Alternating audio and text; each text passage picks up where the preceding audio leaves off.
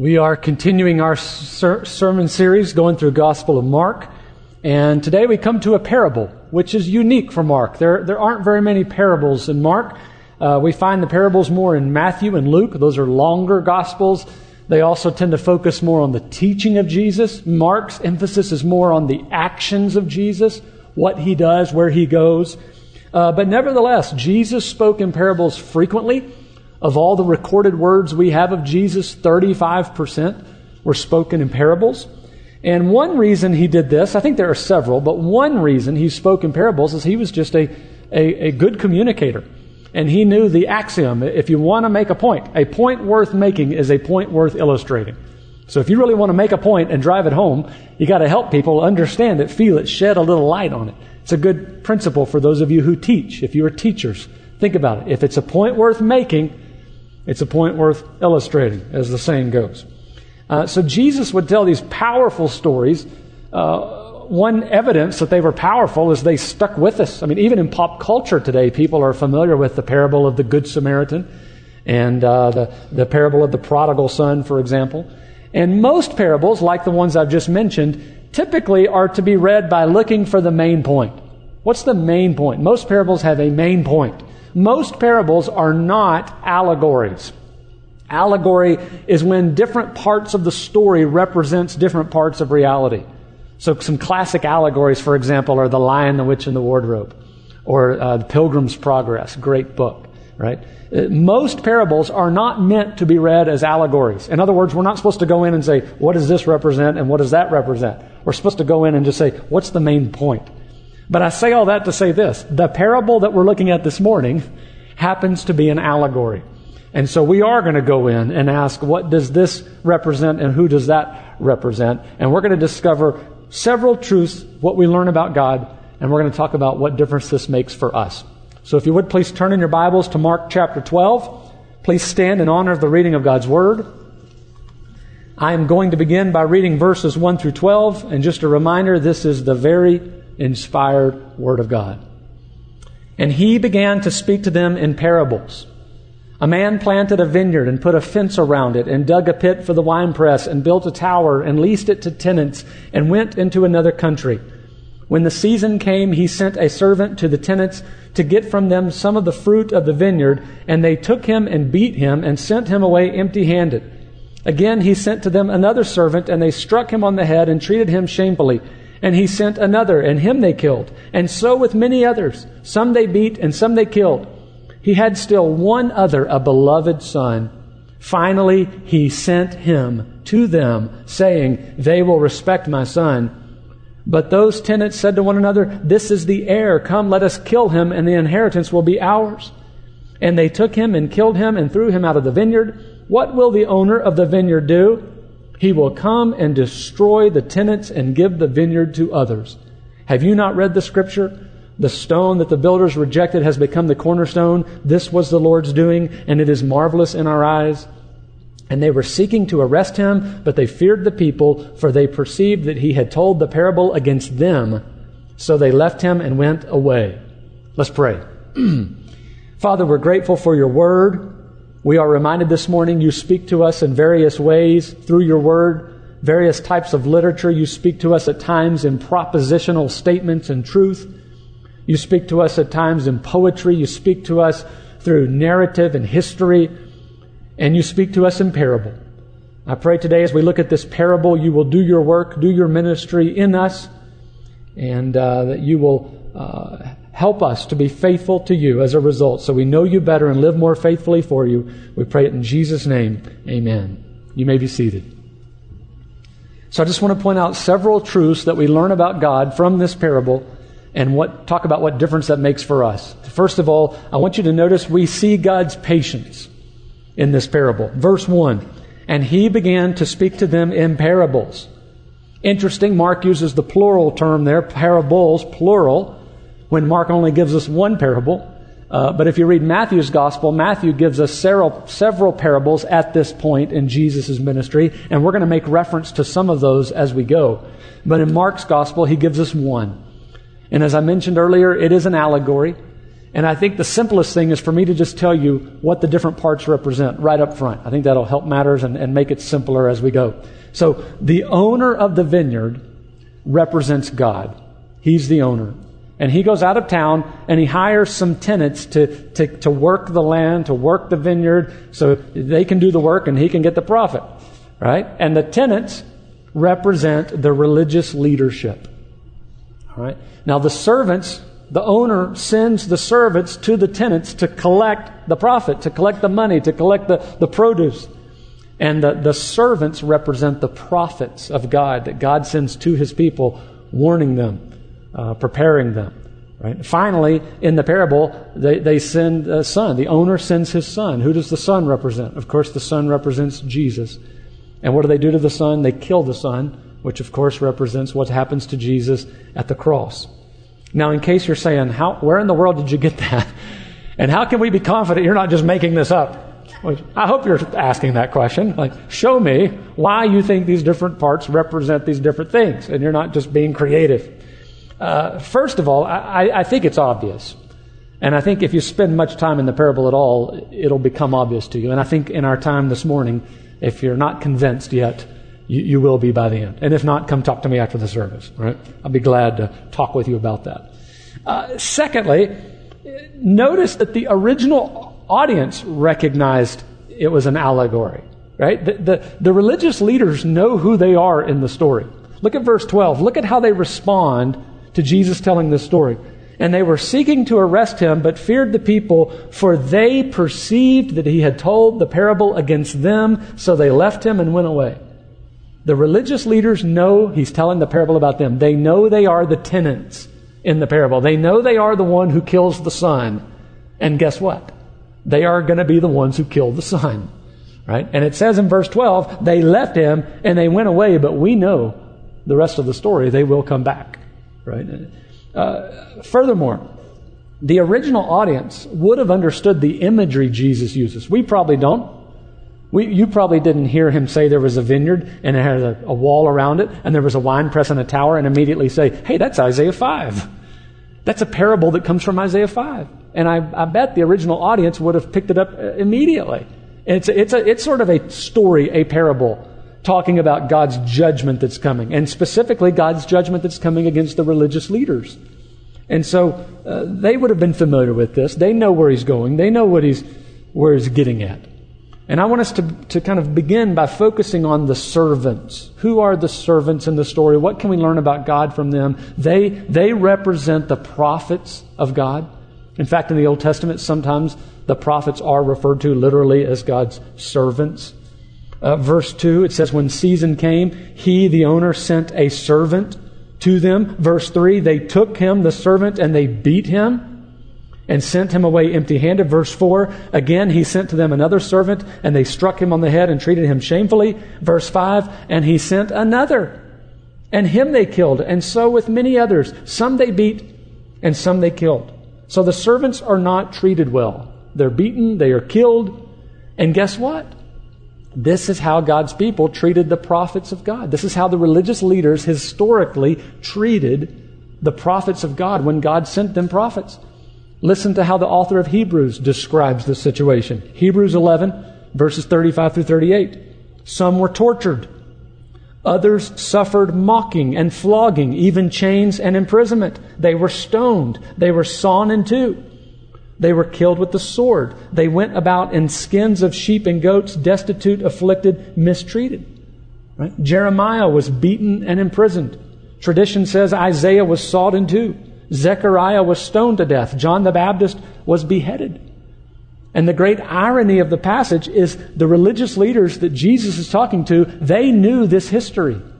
They knew what the religious leaders had done historically to the prophets that God had sent to them. And Jesus warns them. In Matthew's gospel in particular, Jesus says, you guys are in the same boat as the religious leaders who killed the prophets. He says, you go and decorate the monuments and you talk real highly about Isaiah and Jeremiah and Zechariah and you act like you honor them. But if you had been alive in their day, you would have killed them. How do you know? Because here's the prophet of God, the Son of God, standing before you, and you're going to kill him. You would have been in the same boat. killing the prophets before. But I want you to consider the patience of God. God sends a prophet and they mistreat him and they even kill him. And what does God do? What would I have done? I would have said, I'm done with you guys. I'm not sending you any more, my people. I'm done with you. What does God do? He's patient. He continues to send prophet after prophet. Even when they're mistreated, even when they're killed, God continues to send them, and they have messages of warning and judgment, but that's by God's grace and His mercy that He sends them. We often think the prophets are so stern. They're preaching so stern. Consider it from the perspective that God could have remained silent. He didn't remain silent. He loved His people so much. He sent preachers to them. He sent prophets to them to tell them, to warn them, you're in sin. Turn from it. Turn back to God. Maybe He'll have mercy on you. So notice the patience of God in long suffering, continuing to send people to bring the message. And even verse 6 says, finally He sent His Son. God sends His Son to them. The very Son of God is walking among them, talking among them, living among them, warning them, performing miracles among them, warning them, explicitly telling them, you're making the same mistake as the religious leaders before you. You're going down the same path as them. Just as they killed the prophets, so you're going to kill God's Son. Think about the grace and mercy of God in sending His Son to warn them and to tell them explicitly what they're doing, why it's wrong, and why they should not go down the path they're going of. We see here in this passage the patience of God. I'll admit to you, I am not a very patient person. I really strongly dislike driving in traffic, for example. And I've been doing a lot of that lately because we got kids with activities all over town. And it's nothing to spend an hour driving halfway across town and then halfway back. And it's a form of sanctification for me.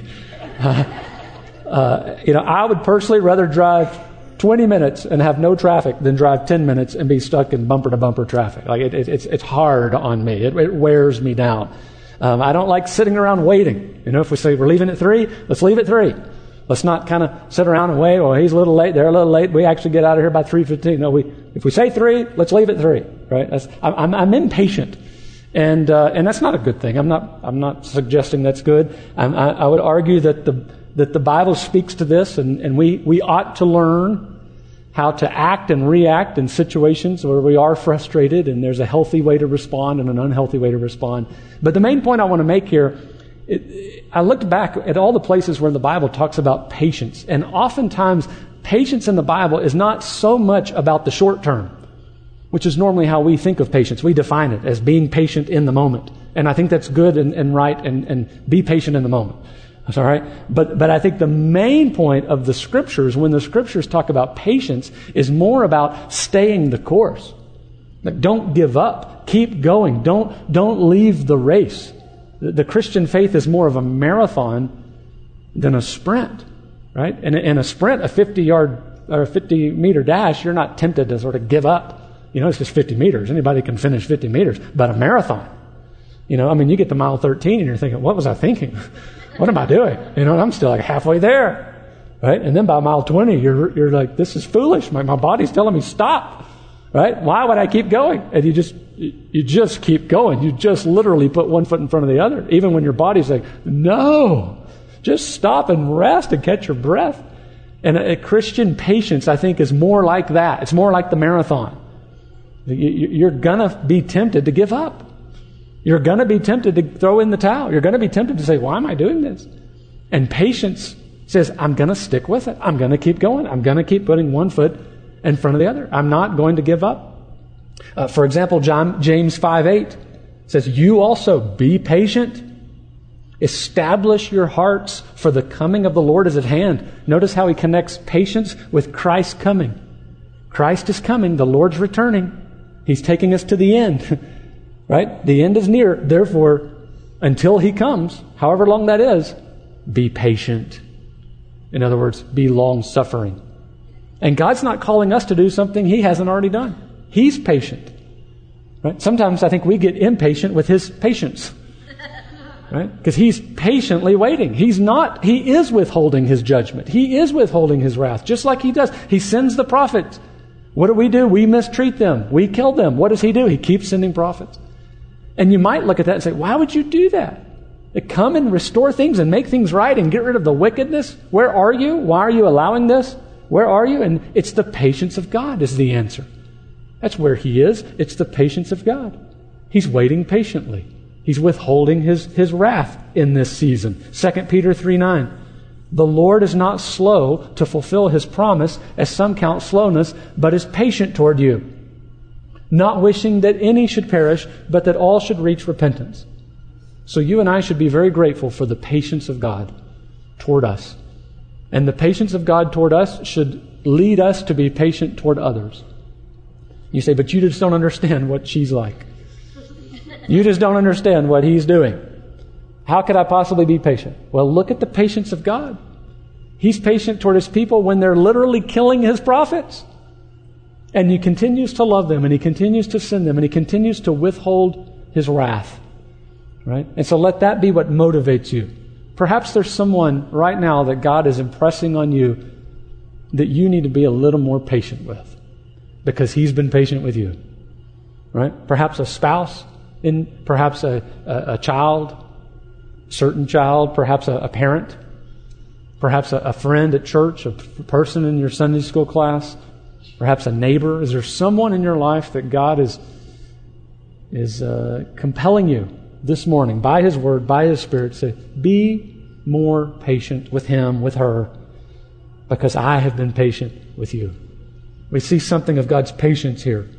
But secondly, I think we see something of God's love in this parable. Look at verse 6. He had still one other, a beloved son. Finally, He sent him to them, saying, they will respect my son. But those tenants said to one another, this is the heir. Come, let us kill him, and the inheritance will be ours. And they took him and killed him and threw him out of the vineyard. So the owner sends multiple servants. They kill them. And finally, the owner sends his son. And I want you to notice it doesn't just call him his son. It calls him his beloved son. And I don't think that's coincidence. I think that's letting us know this is the language that's used to describe Jesus. He's the beloved son. We've already seen this twice before in Mark's Gospel. First time, Mark chapter 1, verse 11. At Jesus' baptism, the voice comes from heaven and the Father says, you are my beloved Son. With you I'm well pleased. And then secondly, in the transfiguration in Mark chapter 9, verse 7, when Jesus is transfigured, the voice comes from heaven speaking to the disciples and says, this is my beloved Son. Listen to Him. He knows what He's talking about. And now we have a third reference to the beloved Son, and it's the owner of the vineyard referring to His beloved Son that He sends, who will be killed. Now you might say, this is so extreme. Like, who in their right mind would possibly do this? It's so far-fetched for an owner to keep sending servants, and they keep getting killed, and he keeps sending more, and finally he sends his son. I mean, what did you think was going to happen? You know, isn't it a little extreme? And there are two answers to that. Number one, it's a parable. And parables tend to have extreme things that happen in order to drive home points. Right? But secondly, it actually is what God does. It really does reflect reality. It's not just a parable, it's an allegory, and it really does reflect reality. Like, He really does keep sending prophets, and the people really do keep mistreating the prophets, and they really do keep killing the prophets. And what does God do in response? He really does send His Son, and they really do kill Him. Right? And so the parable reflects reality. And I want you to notice that Jesus understands who He is in all of this. He has very much a self-awareness, a self-identity. He knows who He is. He is the beloved Son. He tells the parable identifying as the beloved Son, knowing He will be killed. He refers to Himself as the one that Psalm 118 is pointing to, the cornerstone. Look, he quotes Psalm 118 in verses 10 and 11. Have you not read the Scripture? The stone that the builders rejected has become the cornerstone. This was the Lord's doing, and it is marvelous in our eyes. This is a psalm, a verse that's quoted multiple times in the New Testament. And Jesus is saying here, I'm the cornerstone that Psalm 118 is talking about. The cornerstone, the most important part of the building that the builders rejected. The builders said, throw it away. We don't need it. But God has taken that very stone and said, this is the cornerstone. This is my Son. I'm pleased. This is the Lord's doing, and it is marvelous in our eyes. And consider, Jesus is identifying as the cornerstone of Psalm 118. He's identifying as the beloved Son. The beloved Son who, by the way, will be killed. And he knows it and he embraces it. And he says, this is the Lord's doing. And it's marvelous that the Son would be killed, that the cornerstone would be rejected by the builders. Because he understands this is necessary. This is God's plan. This is God's will, that he would be the cornerstone rejected and yet used as the key stone of the building. So Jesus is here knowing what will happen to him, but he's here for love. He's here out of love. He loves these people as they're opposing him. This is in Matthew's account, this is where Jesus says, Matthew 23:37, "O Jerusalem, Jerusalem, the city that kills the prophets and stones those who are sent to it. How often would I have gathered your children together as a hen gathers her brood under her wings, and you were not willing. See the love of the Son, even for those who would kill him. And consider also the love of the Father in sending his beloved Son for this purpose, to be handed over. John 3:16, for God so loved the world, he gave his one and only Son, his begotten Son." And one of the reasons the Bible uses the language of Father and Son to describe the first and second person of the Trinity is because of the nature of the relationship, the love that the Father has for the Son and the Son has for the Father. We understand this language, right? We love our children. We don't want anything to harm them. We want them to be safe. We want to protect them, right? There's probably nothing or no one that we want what is good for more than our children. We want what's good for them to happen to them. And when good doesn't happen to them, it hurts us. And the same is true with the Father. Yet the Father loved us so much, he gave his one and only Son. That which is most valuable and cherished to him, he gave so that you and I might become his sons and his daughters. At bedtime at our house, I always try to make it a point to tell my kids I love them. I go tuck them in and talk to them briefly, and I'll tell them, I love you. I want them to know it. I want them to feel it. I want them to get tired of me saying it. I'll say, do you know that I love you? And then I'll say, I'm proud of you. And they started kind of playing with me. They'll say, I love you more. And we kind of have this back and forth, and sometimes I think they're just delaying going to bed, So it may not be as sweet as it sounds at first. But I will say, they will say to me something like, I love you times 1,000,000. And then I got to come back with something better than that and bigger than that. Well, I love you times 1,000,000 times 2. And then we go back and forth. And in the past we've done how much do I love you?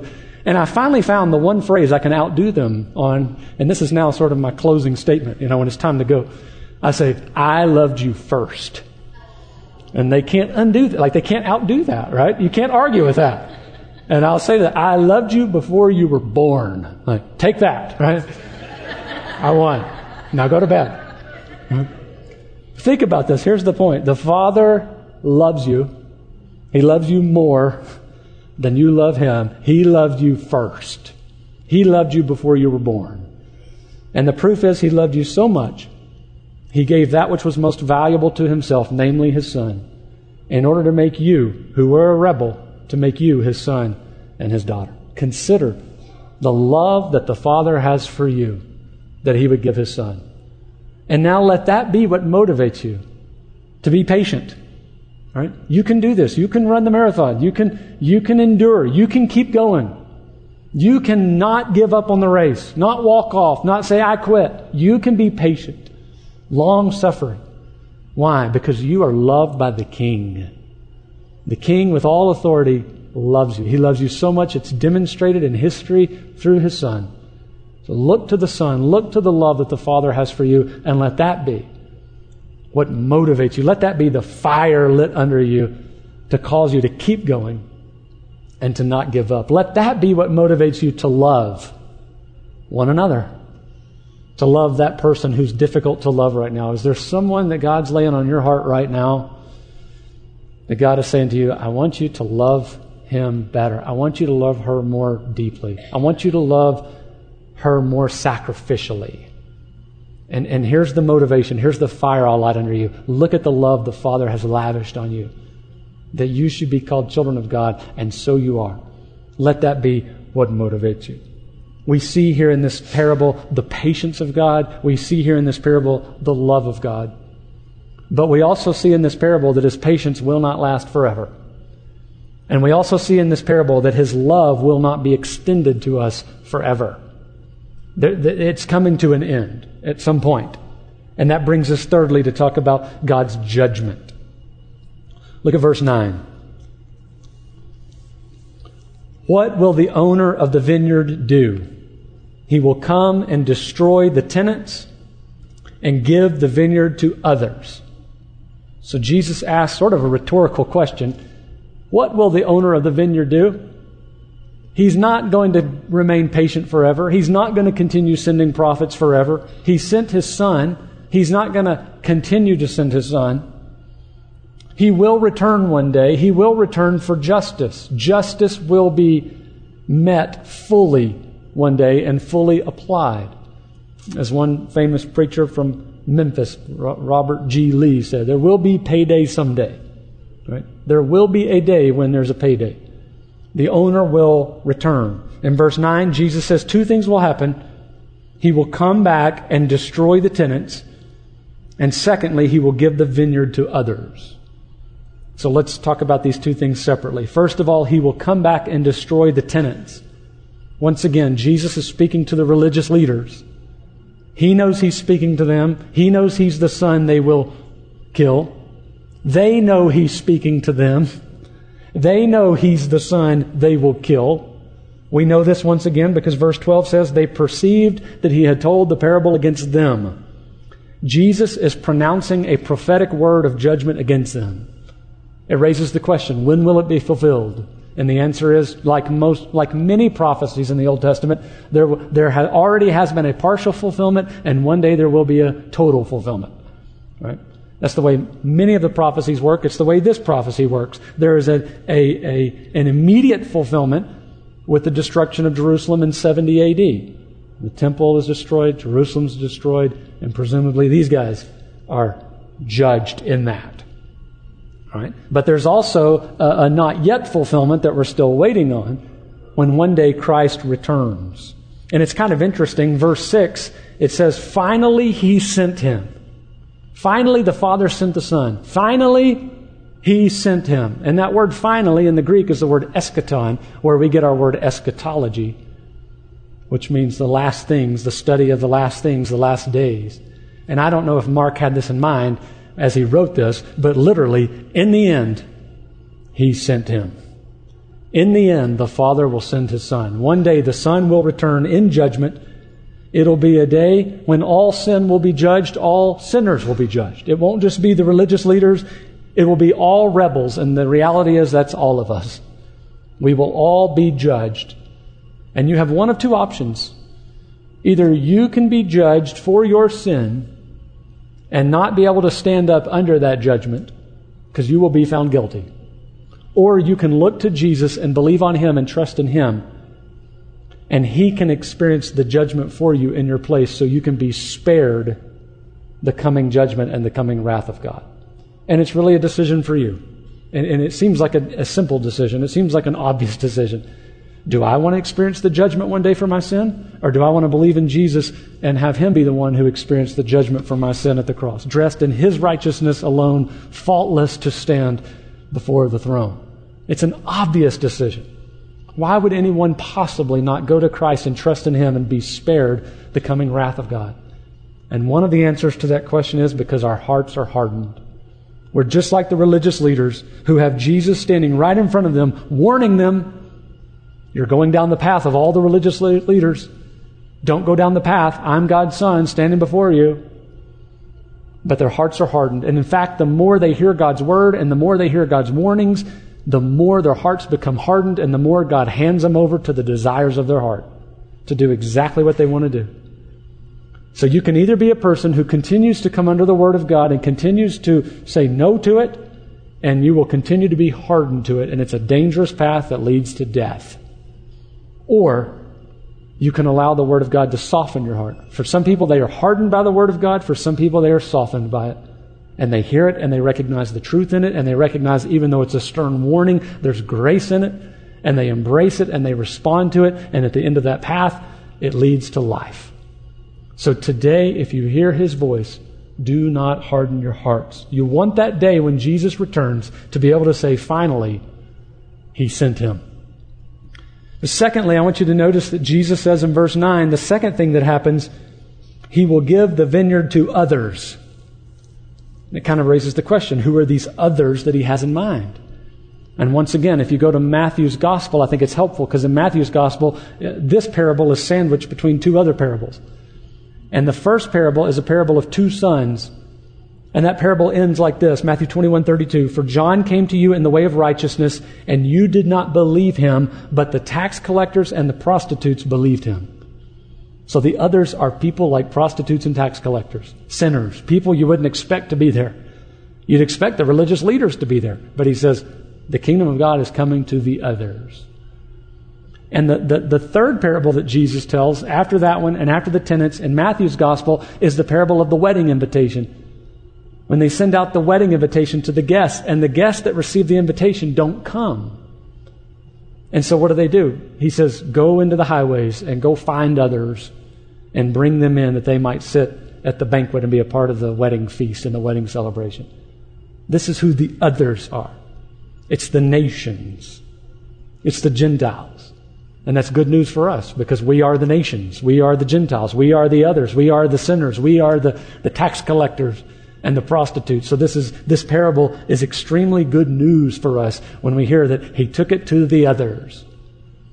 But at the same time, this parable is a warning for us. It's a warning for us in the vein of Romans 9 through 11, where Paul says that Israel was cut off because of their faith and their unbelief. And Paul says, and don't think for a second that God won't cut you off too, if there's a lack of faith and a lack of belief.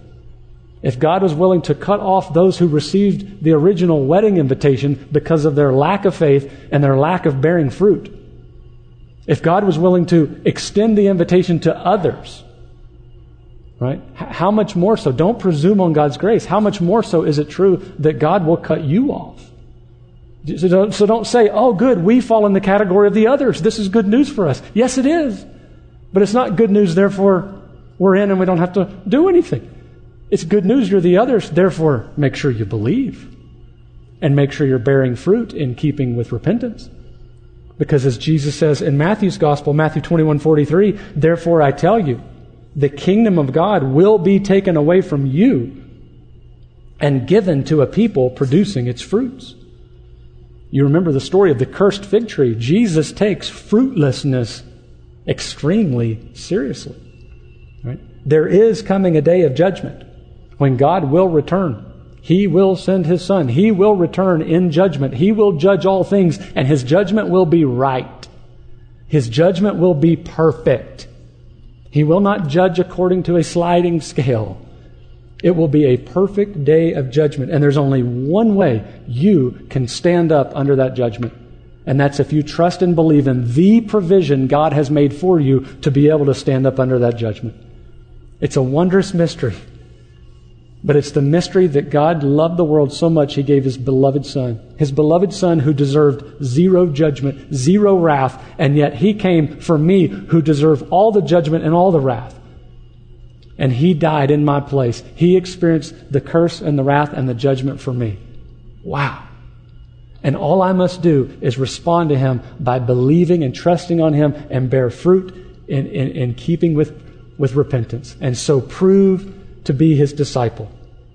Right? God is loving and He's patient. Wow, He is loving and He's patient. But the Bible says His patience will not last forever. And His offer of love will not be extended forever. There is coming a day of judgment. There's only one way to stand on that day of judgment. Make sure this morning you are trusting in Christ and bearing fruit so that you will be prepared on that day when finally He sends Him. Let me pray for us.